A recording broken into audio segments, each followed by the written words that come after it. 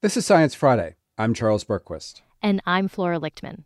Last week on the show, we talked about how pharma companies are using artificial intelligence to speed up the drug research and development pipeline. And this week, we're zeroing in on another part of that process, animal testing. Before a new drug can begin clinical trials in humans, it gets tested on animals. But things are changing. Late last year, Congress passed the FDA Modernization Act 2.0, which cleared the way for new drugs to skip animal testing. But can we expect to phase out animal testing altogether? And what technologies might make that possible? To help us answer those questions and more is my guest, Dr. Thomas Hartung, director of the Johns Hopkins Center for Alternatives to Animal Testing, based in Baltimore, Maryland. Dr. Hartung, welcome to Science Friday. Thanks for having me. Okay, so what is driving this push to phase out animal testing for drugs? Is this about ethical concerns or for scientific or for safety reasons? It is for all of these and also for economical reasons. You have to imagine, we are not 70-kilogram rats. A lot of wrong decisions have been based on this wrong assumption. Pharma companies fail in 95% of the cases they get something into humans. They fail in 95% of the cases? Yeah, that's the failure rate of clinical trials. Wow. And if we have anything which is more relevant to humans, which makes them spend their money on better drugs, they want to go for it. Even though we have learned the hard way for drugs like Alzheimer that very often our animal models have been so misleading. We could cure tons of animals, but we cannot cure patients. So we need something that approximates humans better than animals. Is that the idea? That's exactly the point. And this was theory until most recently, when stem cell technologies really allowed us to produce human-relevant models. So let's talk about some of these alternative approaches to animals. I know you work on organoids. What is an organoid? An organoid is a structure which has organ-like properties, and it is self-developing out of stem cells. A human stem cells? A human stem cell, yes. It is only since 2006, so by scientific measures, it is really very recent that we do have ethically not problematic stem cells from humans. Because Yamanaka developed a technology to take some skin cells and reprogram them and make them like an embryonic stem cell. And so you can use these to make tiny organs? Exactly. So in our case, for example, we are producing brain organoids. So we're able to produce thousands of tiny, tiny little balls. They're just as big as the pin of a needle. And then we can use these and run our experiments as if it was a piece of human brain. Do they look like tiny brains? Like if I were to look at it under the microscope, would it be like a microscopic version of a brain? No, not at all. They look like a basketball, I would say. They're just perfectly round, a bit of a rough surface. Do they match the architecture of the brain in any way? To some extent. We find, first of all of the cells of the brain, which is already a big one, because cultures in the past had typically just the neurons, but 50% of the brain is actually helper cells, which is very important. They form circuits, so the cells are talking to each other, like the brain cells do, but also these helper cells are starting to wrap themselves around the long tubes which are coming out of these neurons, which are connecting them. We call this myelin, and this is a very, very important feature of the brain, makes it 100 times faster. Wow, that is amazing. I've also heard about organs on a chip. Is that similar or are they different? Yeah, and the chip is not a chip to snack on. It is this refers to systems where you can perfuse, which means to get liquid like blood flowing through the organ. We can pump liquids through these systems, and by doing so, we can get them larger. They are much better maintained. They get their oxygen, they get their sugar and whatever they need. So these systems are highly engineered, very small, like a computer chip. And this allows us to really assemble even combinations of different organs. We are talking now for human-on-chip systems or multi-organ-on-chip systems. Oh, wow. So you can link the chips together, like you could link the brain to the lungs to the heart kind of thing? Exactly. There's some people who have developed plug and play type of systems where you can really say, "Oh, for this experiment, I need a liver and a heart. Yeah, perhaps a brain would not be bad." And so it is fantastic how this disruptive technology has been developing over the last decade. What part of the drug testing process do you think that these organoids or organs on a chip, where do you think they could be most effective in the drug testing process? Where do you think they would outperform animals?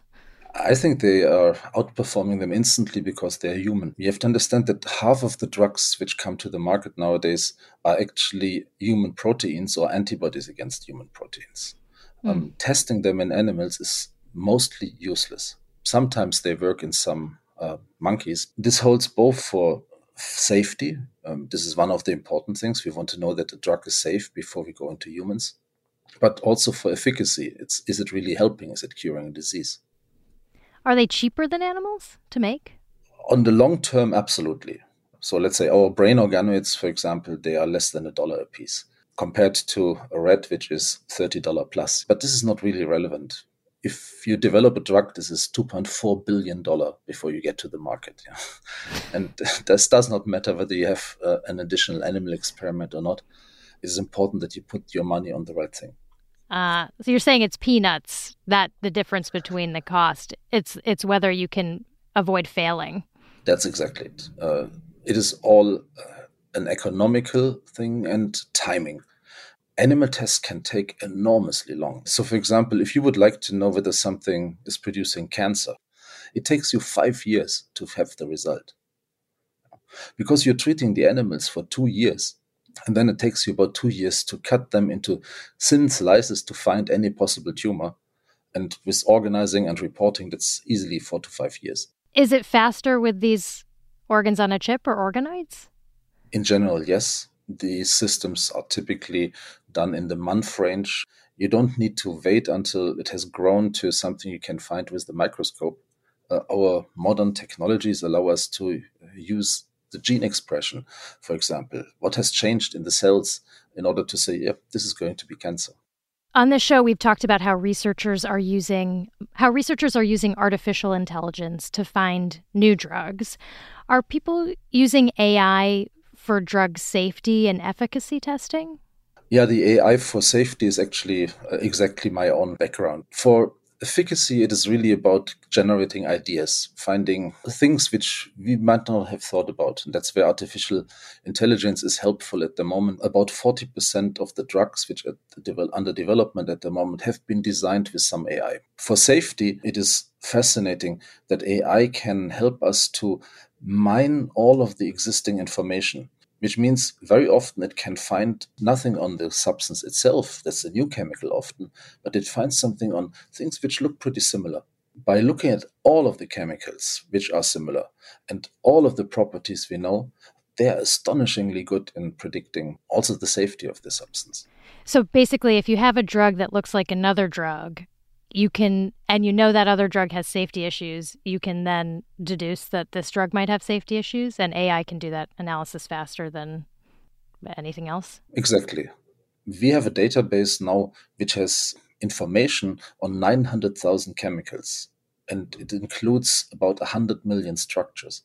So you imagine all of this information AI can mine and learn from, humans can't. And whenever you have big data, then AI is shining.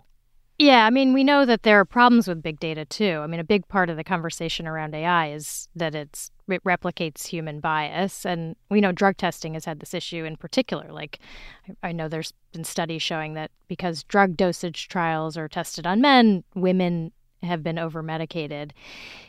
How do we develop a tool that is more useful than what we already have if we're pulling on data that has bias in it? I mean, you have always to look, is it plausible? Can the answer be in the data?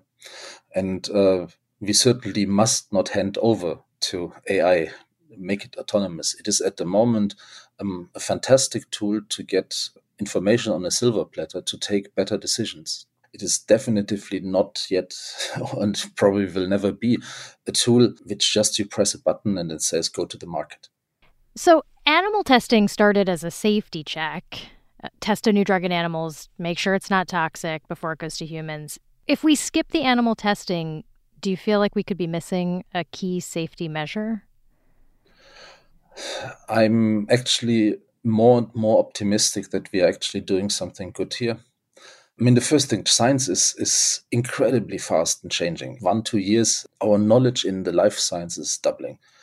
And completely in contrast to this, these animal tests have been introduced between the 20s of the last century and the 70s. I was not yet born or in kindergarten when these animal tests were introduced. So there must be something in the box which is reflecting us humans better. And this is why I believe it is time for change, and it's a matter of change management more. The alternative methods, whether it's these organoids, organ on chip systems, whether it's AI, they are actually outperforming most of these animal tests.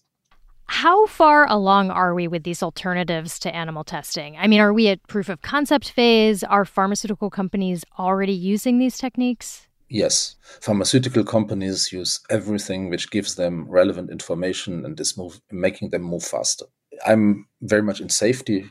Toxicology is the field. The pharma industry is already spending 4 times more on cell cultures and computational methods for safety than they spend on animals.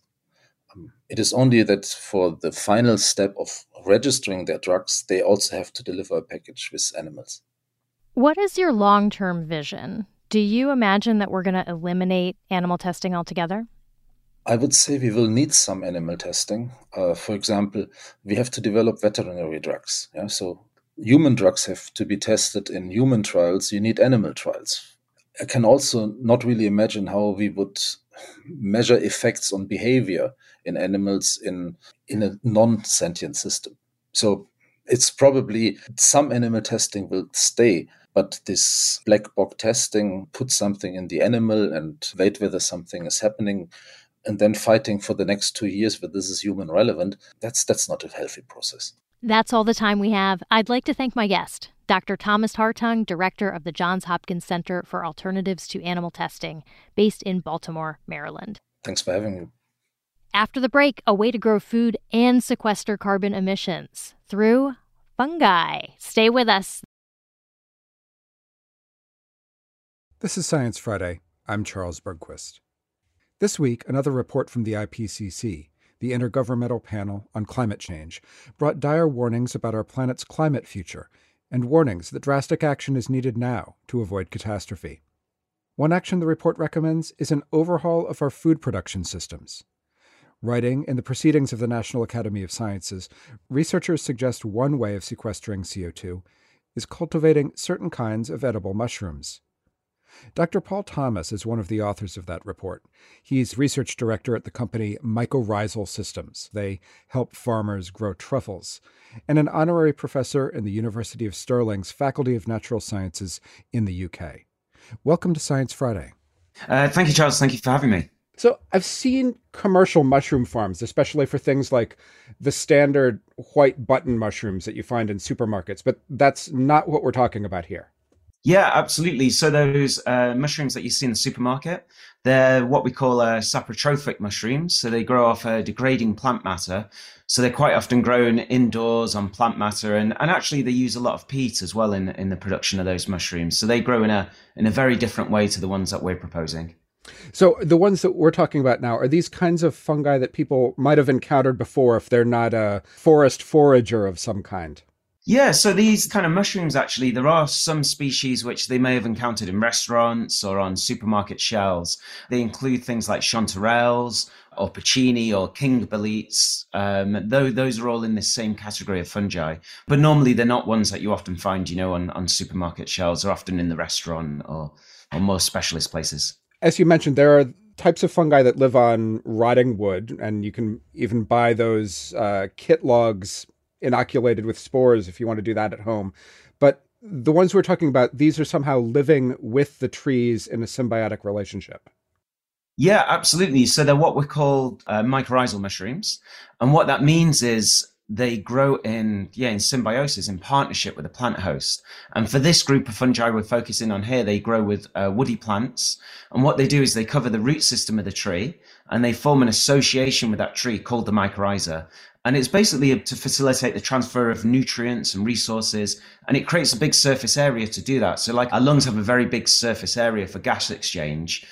For the fungi, they create a very big surface area interaction with the tree. So they can provide the tree with nutrients. And in return, the tree sends the fungus sugars because the fungus can't access sugars on its own. So there's this trade of resources. And they help the tree to grow. The tree helps the fungus to grow. And yeah, it's a completely symbiotic association. You have a company that helps people to set up their own truffle farms, so you have a vested interest in this idea of trees and fungus. Are there places that are already doing this beyond truffles, other types of fungus? So I absolutely started with truffles because I became obsessed with the research and the science. I just thought it was mind-boggling. And we're looking at applying that technology now elsewhere to use it for other challenges. This kind of technology is being used by a number of researchers. So there are a few groups working on this. It's very small. There's a handful of people worldwide who are really focusing on it. And most of the progress has been made with a group called Lactarius, so the genus Lactarius. And they produce a mushroom called the delicious milkcap. Lactarius deliciosa, which has got a great name and obviously hints towards that it's quite a palatable species, but it's one that we can produce, so we can get the mycorrhiza growing on the root system and it will produce fruiting bodies, sometimes as quick as just 18 months.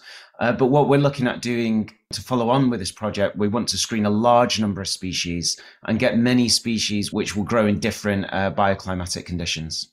What are the mechanics here? How do you plant the fungus, so to speak? Yeah, so it's different for different species. So some of these mycorrhizal fungi, it's very hard for us to get them to associate with the tree. And there's a role for different bacteria and probably also different fungi in some cases, which all need to be there to form that association.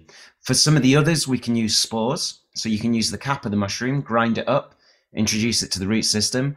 And then for others, like this Lactarius species I mentioned, spores don't work for some reason we don't fully understand. So we have to take a piece of the fruiting body and grow it on agar in the lab. So we grow it in Petri dishes. And then when that fungus is growing healthily and happily, we put it in close proximity to the root system of the tree under sterile conditions. And then it forms this mycorrhiza. And in the case of that species, actually, it's this beautiful orange mycorrhiza. And then we can plant that into the field to produce these mushrooms. I'm trying to get a sense of scale here. How much edible fungus can one tree produce? There's been very few trials done on this. And the trials that have been done, the production figures roundabout on a hectare basis, which is 100 meters by 100 meters, or 2.47 acres, if you work in acres, produces about 1,000 kilos to 3,000 kilos, seems to be about the productive range. But that's very small data set. And I'm sure, with different species and different techniques, we can produce more than that. But we did our analysis based on the lower end of that spectrum, based on producing 1,000 kilos per year per hectare. So it's very small volume for the land use area. But even so, if we combined it with current forestry activity that's occurred over the past 10 years globally, that would be enough to produce enough food output to support 18.9 million people annually, which is huge. And for China alone, that would be 4.6 million people annually. So the idea is to use current forestry activities, inoculate the trees with this mushroom, so we're not taking up more land area for food production. And it also opens up more land area that we can reforest with trees while still getting a food output from that land, because there's this conflict in land use globally. I see. The current paper addresses the sort of climate advantages of doing this. Tell me a little bit about that. In this system, because we're growing it with living trees, we're planting young trees. So we're planting new trees which have got the root system covered in this fungus. So as those trees grow, they sequester carbon, they're pulling it out the atmosphere. And as they're doing it, they're producing this food crop. So it's one of the few food crops in the world where in production of the food, we're sequestering carbon, we're pulling it out the atmosphere and providing some mitigation towards anthropogenically driven climate change. We compared it to 9 other major food groups, and even our most efficient food group, which is the production of pulses and grains, they still emit carbon in their production, whereas this fungus would do the opposite. When you inoculate the trees with these fungi, they can also sequester more carbon anyway in the ground than the tree growing on its own, because you end up with a much larger area of biomass below ground, which is locking that carbon in. So it's a way that we can pull carbon out the atmosphere, of course, through tree planting, do it on a bigger scale, but in doing so, also still get a food crop from that land. So we don't have to sacrifice forest for food production. Right. But I mean, even given that, this does not seem like a very efficient means of producing food. I mean, inoculating in individual trees that need a lot of time and space to grow. Yeah, absolutely. What we really need to do is make this a really extensive, quick, cheap, easy system. So we can't rely on sterile techniques where we need to involve laboratories.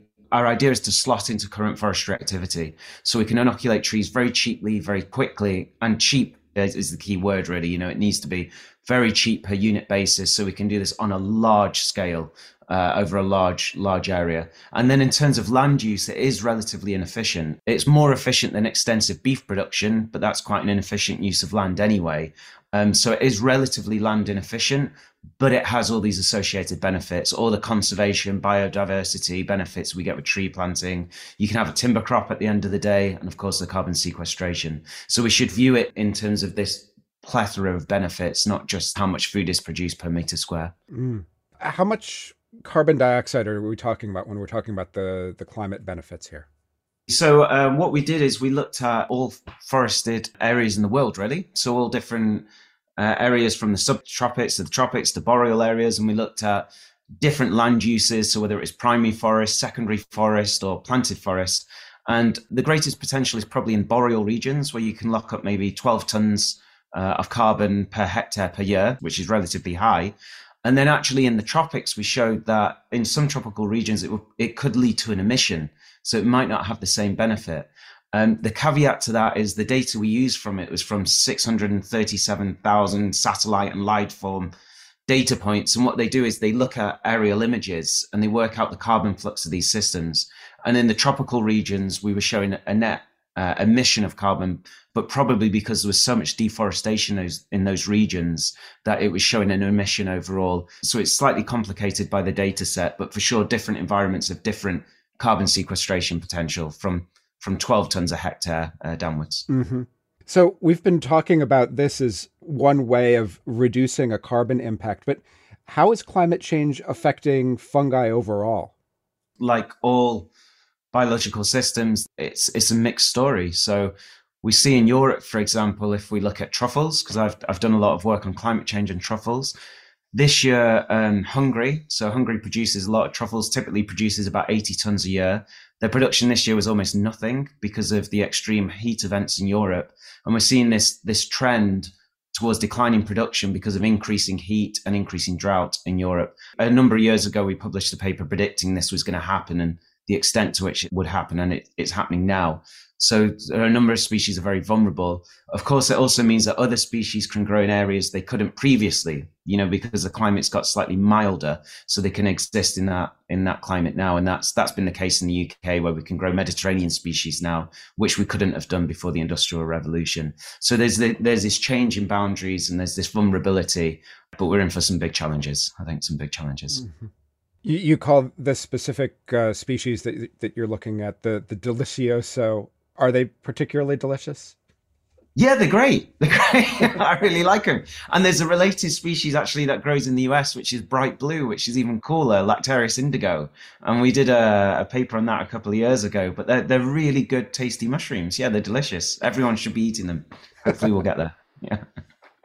Dr. Paul Thomas is research director at the company Mycorrhizal Systems and an honorary professor in the University of Stirling's Faculty of Natural Sciences in the UK.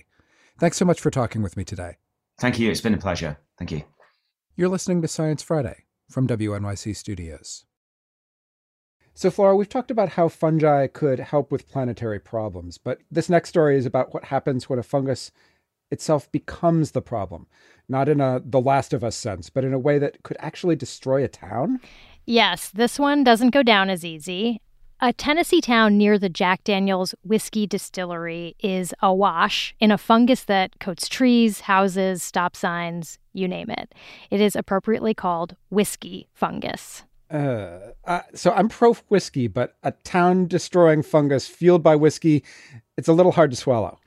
I spoke to Dr. James A. Scott, a professor at the University of Toronto, who solved the mystery of where this fungus sits on the fungal family tree. And he slung me all the neat details on whiskey fungus and its booze-fueled superpower. Well, tell me about this fungus. First of all, what is it feeding on? So the fungus can feed on ethanol, as you'd expect from the habitat that it lives in, but equally you can grow it in the laboratory in the absence of ethanol, and probably in nature it also grows in the absence of ethanol. The process of distillation is intended to concentrate the alcohol, and then certain kinds of alcohol, like whiskey, tequila, rum, it's a long list, after the distillation process are placed in barrels and then aged for a period of time. And that period of time that the alcohol spends in the barrel imparts it with certain flavors and certain characteristics that are desirable. And it's during the aging process where in these porous wooden barrels, the ethanol escapes. So it's actually just feeding on the whiskey. It feeds on the whiskey that essentially leaks out as vapor from the barrels and into the surrounding environment. And can it bubble up near any kind of distillery, or is this fungus just like a straight up whiskey gal? So whiskey and aged spirits are where I've found most of this, but then I have to admit that that's largely where I've spent time studying it. There are certainly other processes that are industrial processes that emit alcohol vapor into the air. For example, baking is one. You know, when you use bread yeast to rise flour, it produces ethanol.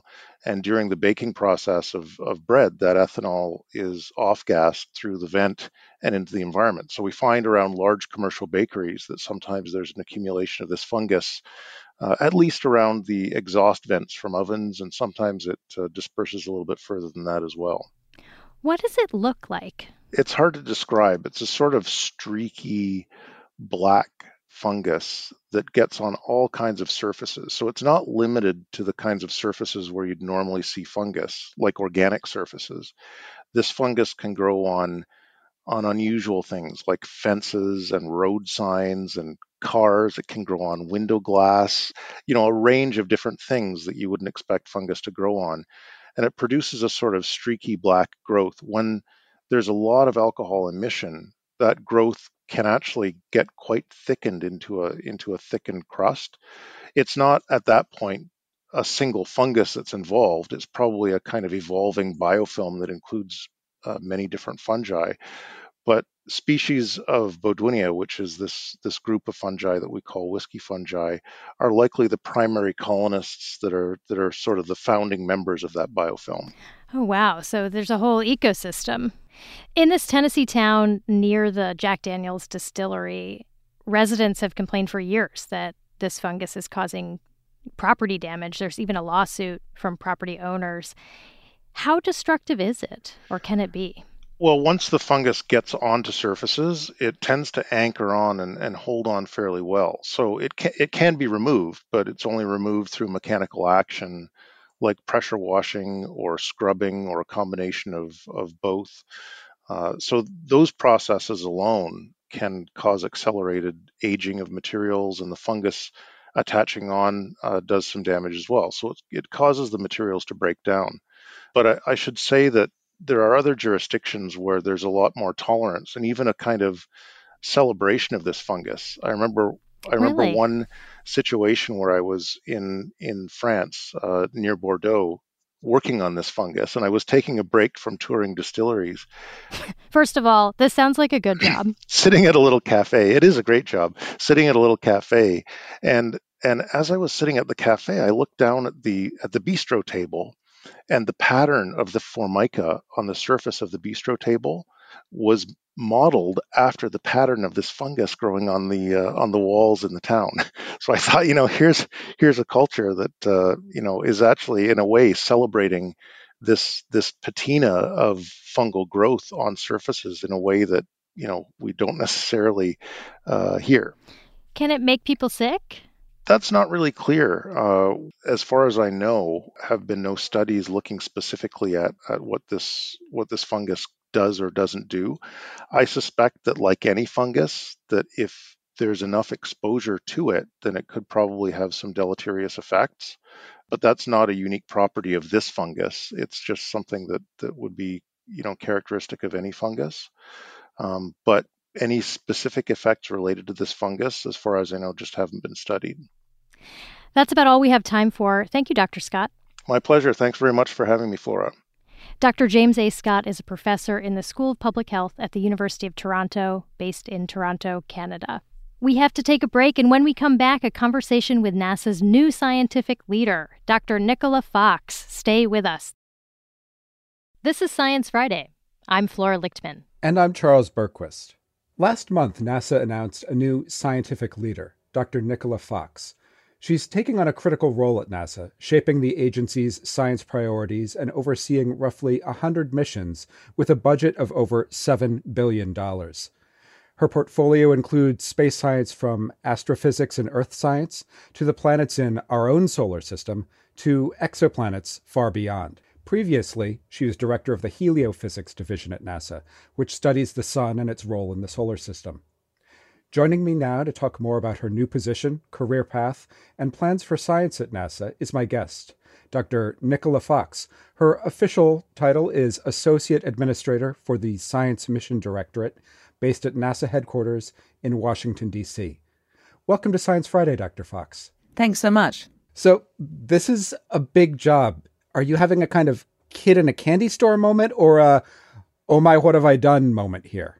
A little bit of both, I think. Definitely kid in the candy store because, I think the first time I gave a talk and instead of just having the heliophysics fleet, I had the entire Science Mission Directorate fleet, all of those missions that you were just talking about around all of the different areas. And that was oh golly, look at all the things that I have to worry about, to manage, to enjoy. And then there's also the good grief, what have I done moments too, when I described it as, when Wile E. Coyote's running along and Roadrunner holds up a sign that says turn back. And then he keeps going and she turned back and then he's off the cliff and falling. There was a moment where I kind of felt like I'm off the cliff. But I quickly scrambled back on. But it is, as you say, it's a very big job and there's so many different aspects to it. And, and I really do feel that I am responsible for the success of NASA's science program. And so, there is that kind of, this is a huge job. And we all have confidence crises every now and again and think, golly, can I really do it? But, I'm sort of taking it 1 week at a time. And so I'm now in week 4 and we've had 3 successful weeks. So, I think that's great. And there's always new challenges and new things to do every single day. Right, but you're not new to NASA. But before this, you ran the heliophysics unit, as I mentioned. You oversaw the Parker Solar Probe mission, which touched the outer surface of the sun for the first time. What was the big thing you took away from that experience? So being with the Parker Solar Probe team, which I did before I came to the agency, I was at the Applied Physics Lab, Johns Hopkins Applied Physics Lab, and I was the project scientist for Parker Solar Probe. And that was an amazing experience. It's an incredible mission, 60 years from initial sort of, that would be good, to us actually launching. For me, the thing I learned from that one was just the power of working in a really high performing team. And just learning to rely on people and learning that, it's okay to ask for help. And, there's always someone that's got your back, that kind of feeling. And so when I came to the agency, to the heliophysics division in 2018, I jumped into the middle of a really high performing team, and it was just a pleasure to work alongside them and to lead them and to, really lead the heliophysics division to do great things. Tell me a little bit about your own science interests. What questions are you really interested in from a scientific perspective?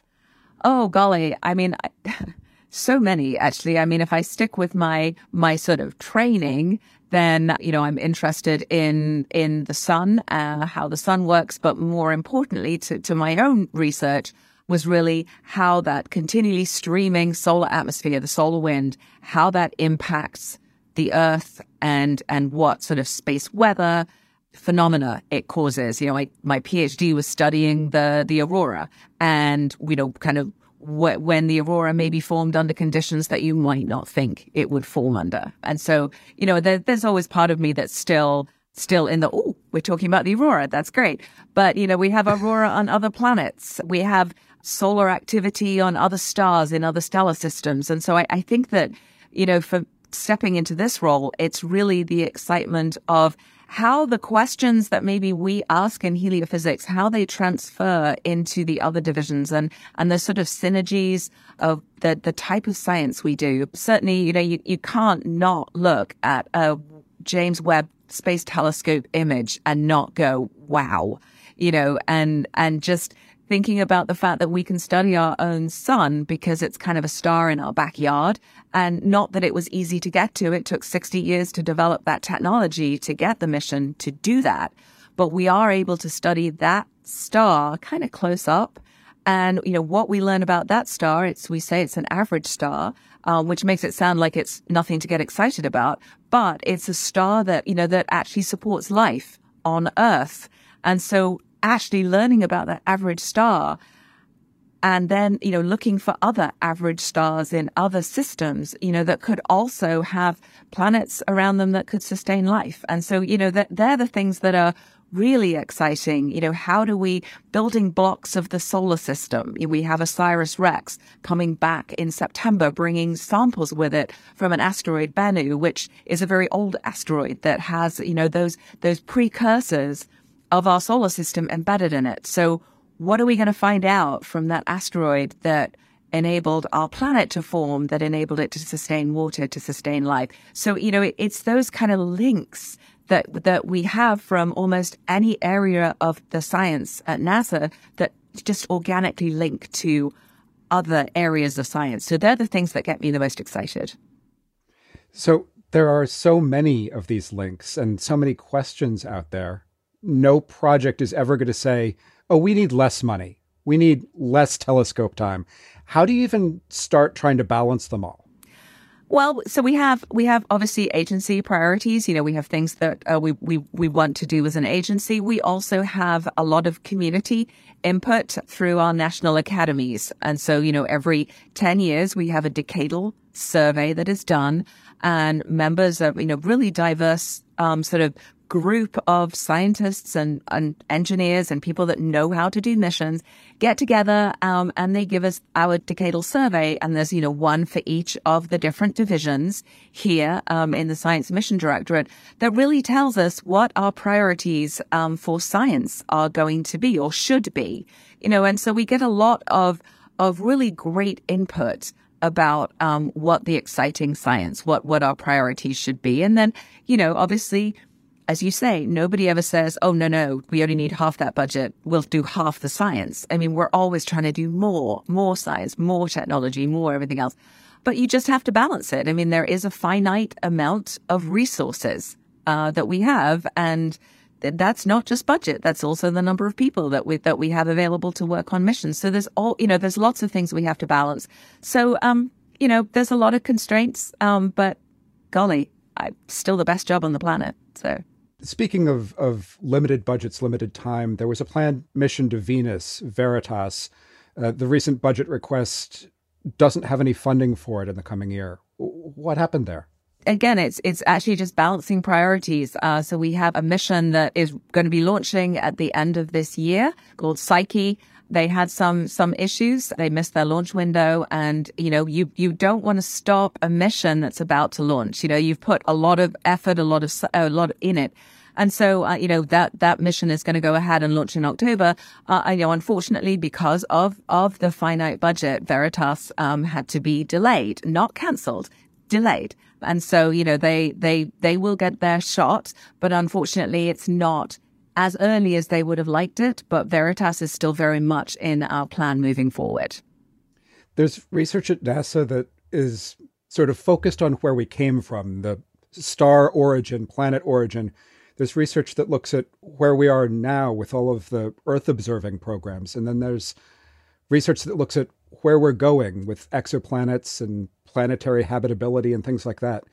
Where do your interests lie? Literally across all that you just said. I mean, that's what I said about the linkages between the science. And honestly, heliophysics is kind of, I mean, obviously I'm biased. I'm a heliophysicist. I'm going to like heliophysics, but it actually touches every one of the others. There's a big overlap between heliophysics and each of the other divisions, and so that's what I was saying about the science is just so exciting. And just as you start learning about it, you just find, the questions that you were asking in your sort of your little field of research are applicable in all of the others. And so, where the OSIRIS-REx telling us about where we came from, looking at Webb, looking further back than anything possibly can, to the beginnings of our universe. I mean, there's so much exciting stuff. I literally could not pick a favorite. You mentioned OSIRIS-REx and Psyche. Are there other upcoming missions that you're especially excited about? I'm excited about just about everything that we have in the portfolio as we start to do the Earth System Observatory, really putting all different ways that we're going to be looking at our planet, so how we protect planet Earth. We have Tempo coming up that are looking at how pollution sort of evolves over the day and night, looking 24/7, looking down at, I think it's got a field of view from like the Gulf of Mexico up to the oil flats of Canada, and it goes from the Atlantic to the Pacific. I mean, I'm just going to shamelessly plug a little mission for heliophysics called ORE, the Atmospheric Wave Experiment, and it's a little instrument, and it's going to go on the International Space Station, and that's launching at the end of this year too. We also have a mission going to Mars called Escapade that is going to look sort of at the solar wind and how it impacted Mars. And actually, we also are kicking off the heliophysics big year, which is we've got eclipses that you're going to be able to see from the US. Later this year, they will have an annular eclipse. So that's when, the moon isn't quite in the right place to block out all of the sun, but you'll see a sort of ring of fire around the sun. If you're going to look at that, you must wear your glasses, must wear your glasses for that one, eclipse glasses. But then next year in April, we'll have a total solar eclipse, which, if anyone saw that in 2017, is just the most amazing experience. So much exciting going on. That's just in the next year. The plaque on the door says you're in charge of science, but obviously in any government role, there are political considerations here too, right?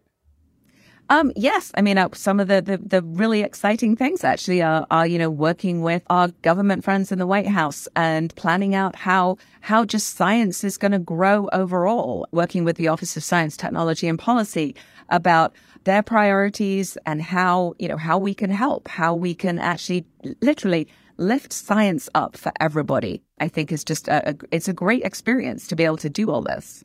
You're listening to Science Friday from WNYC Studios. In case you're just joining us, I'm speaking with Dr. Nicola Fox, Associate Administrator for the Science Mission Directorate at NASA. You've said in the past that it was sort of a dream to work for NASA. Tell me a little bit about your career path and how you got here. I always loved science. Definitely science was 100% my favorite subject. I went to college, studied physics, didn't really love it when I was at college, not going to lie. Had some definite sort of imposter syndrome and some issues with physics at first. I went and did a master's in satellite communications and telecommunications. And when I was there doing my master's, I mean, literally every one of my professors said to me, you don't think like an engineer, you think like a scientist. You're not worried about the how, you always want to know why. And you ask, in quotes, the wrong questions. And so I went back to Imperial College in London, is where I did my PhD. I also did my first degree there. I went back there and I did space plasma physics PhD and loved it. And, was obviously very excited about my work as one is when you're doing a PhD. You think it's the best thing ever. And I was at a meeting in Alaska, and I was presenting my work, and a scientist came over and said, would you be interested in applying for a postdoc at NASA? And, I didn't even know that was a possibility. Coming from the UK, it never occurred to me that I actually could go and work for NASA. And so I jumped at the chance, applied for the postdoc, was lucky enough to be awarded it, and moved to Goddard Space Flight Center, Greenbelt, Maryland. I was there for about 3 years. And then I went up to the Johns Hopkins Applied Physics Lab and worked on a number of different NASA missions, the last one being Parker Solar Probe. After that, I came here for heliophysics. Do you have any advice for any young scientists who might want to follow in your footsteps and get that great NASA job? I think the most important thing is to do what you love. Do whatever's in your heart. That's really the most important thing. If you do what you love, you may find that opportunity opens up for you. And honestly, if you want to work for NASA, there's so many different careers and so many different types of jobs that are necessary to get missions off the ground or to get people to different destinations. And so really, whatever you want to do, there's probably a career path for you at NASA. Aside from the sun, do you have a favorite space object, some planet or galaxy that really speaks to you? I have to say I've always been a sucker for Saturn.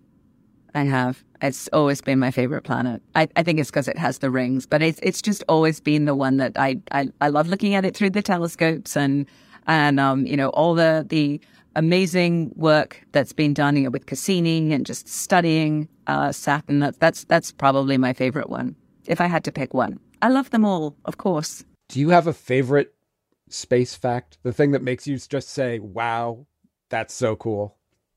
So this is going to sound really pathetic if I give you the thing that honestly I think is so cool. But the fact that, when we send missions, we look at the sun, we're studying it in all different ways. And then the fact that the sun is a star and there are, so many other stars that are like our sun, and so for me, it's just that feeling that we're in this solar system and, it's great, and we think that's the be-all and end-all, but we're a little tiny piece in this huge universe, and so we can study everything and then how we apply it to other places. But just that feeling that we have this opportunity to study a star up close. We have an opportunity to study planets, and then we have the ability to sort of look into the depths of the universe and apply all the knowledge that we have from here to all those far-reaching places. So it's kind of cheesy, but it's just that feeling of what we do here has so many bigger impacts on everything else. That's all the time we have. I'd like to thank my guest, Dr. Nicola Fox, Associate Administrator for the Science Mission Directorate at NASA. She's based in Washington, D.C. Thank you so much for taking time to chat with me today. Thank you so much. If you missed any part of this program or would like to hear it again, you can subscribe to our podcasts or ask your smart speaker to play Science Friday. Every day now is Science Friday. Say hi to us on social media, Facebook, Twitter, Instagram, or email us. The address is scifry@sciencefriday.com. Send feedback and tell us what you'd like us to cover, too. I'm Charles Bergquist. And I'm Flora Lichtman. Have a great weekend.